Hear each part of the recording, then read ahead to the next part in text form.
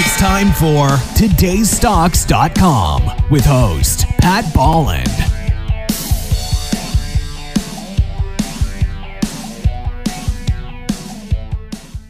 And joining me now is James McIntosh. He's the president and CEO of Great Cliff Exploration. James, great to see you and great to meet you. And I know you've got drill results that you really want to talk about, but you got to tell me a little bit about Great Cliff Exploration first. So we created Great Cliff via spin-out last year.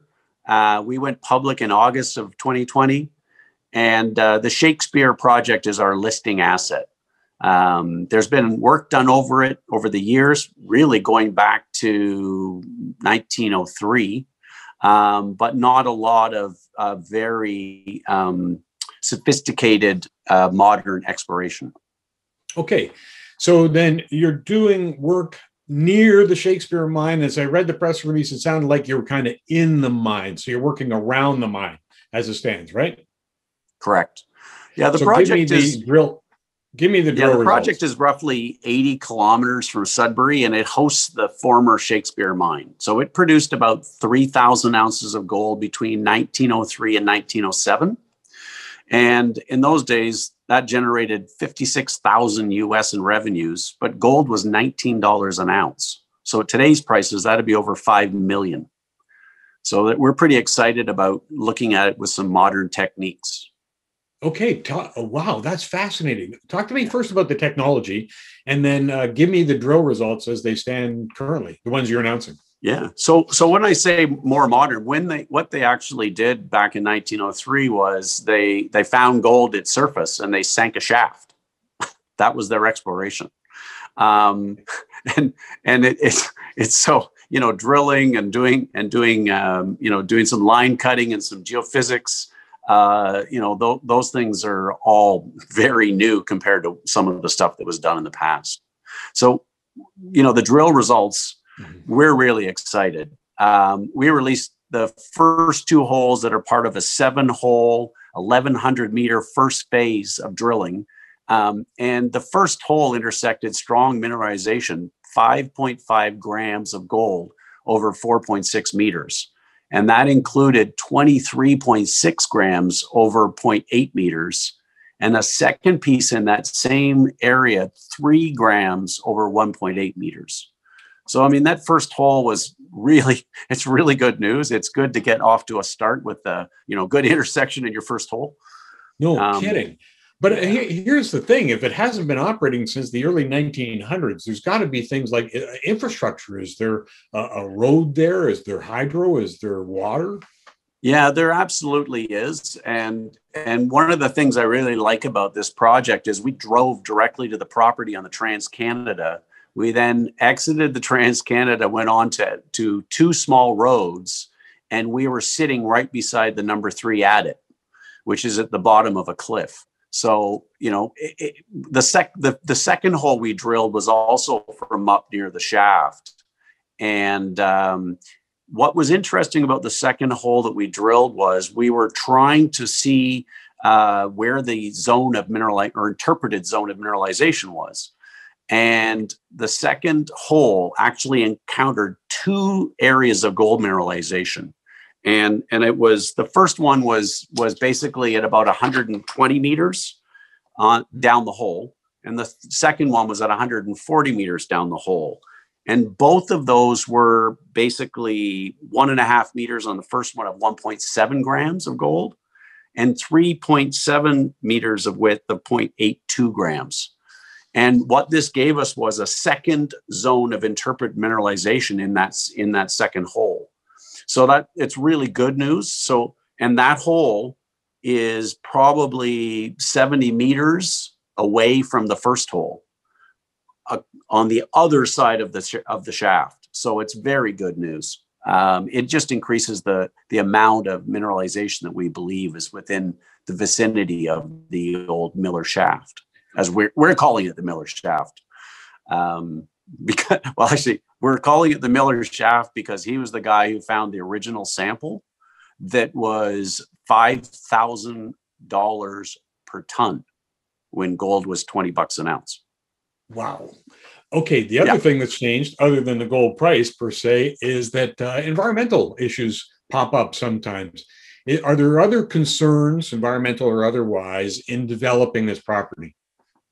So because the project's a brownfield site, Pat, we're not really too worried about it. We haven't really encountered any environmental issues to date, and we're not anticipating any major issues. And as I said, there is hydro, water in close proximity.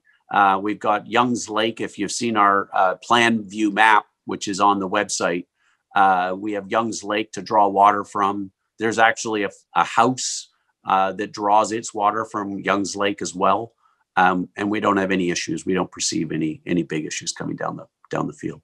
Okay, so it sounds like you've got a very viable project. What are next steps? So the next phase of our drilling program will add about another 1,000 meters of drilling. And because we raised about 780,000 of flow through at Christmas, or just before Christmas, we have more than enough to complete the program and add additional drilling and some infill drilling as we try to expand and get a better idea, because no one has ever really understood the structure of this mineralization. So we really want to get a better feel for the structure of the mineralization. So we should have the drill turning again later in Q1 or early in Q2. And as I say, we've got more than enough to carry that out. Okay, you're recently gone public. I think it was back in the fall. You mentioned there. What have been the challenges of you've got more than 3 decades worth of experience. What's been some of the challenges in bringing a new company forward? Well, other than getting it public, which took longer than you'd like, and that, of course, is the nature of a spin out. You've got to do a non-offering prospectus, and so that's available as well on SEDAR. But we have a very tightly held structure, 18 million shares issued, 20 fully diluted, or 20.9 fully diluted. Management, directors, and our strategic advisors own about 60% of our shares.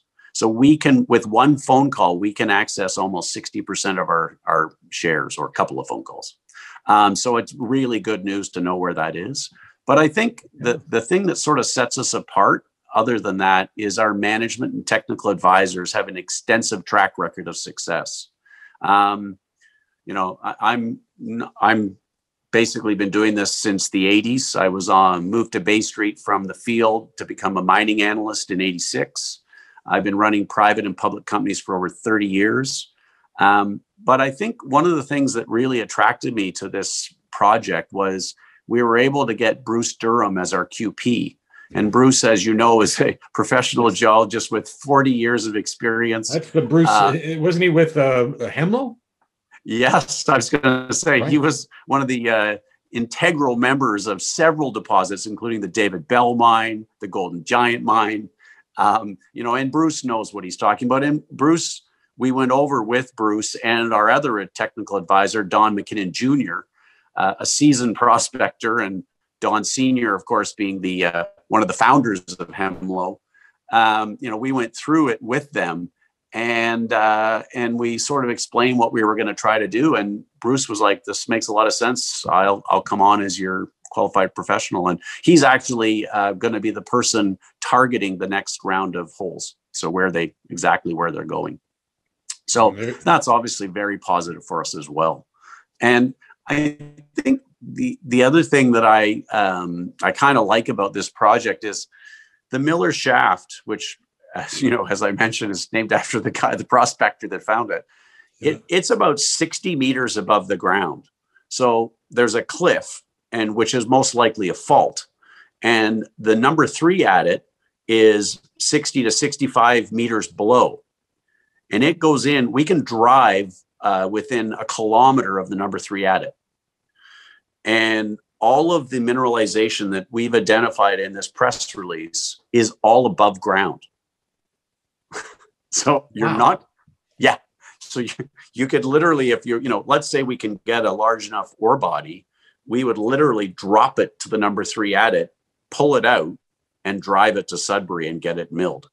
So it's pretty interesting. So we're pretty excited. It sounds exciting, James. Thanks so much for the story. Yeah. Great one. Thank you very much, Pat. James McIntosh, he's the president and CEO of Great Cliff Exploration.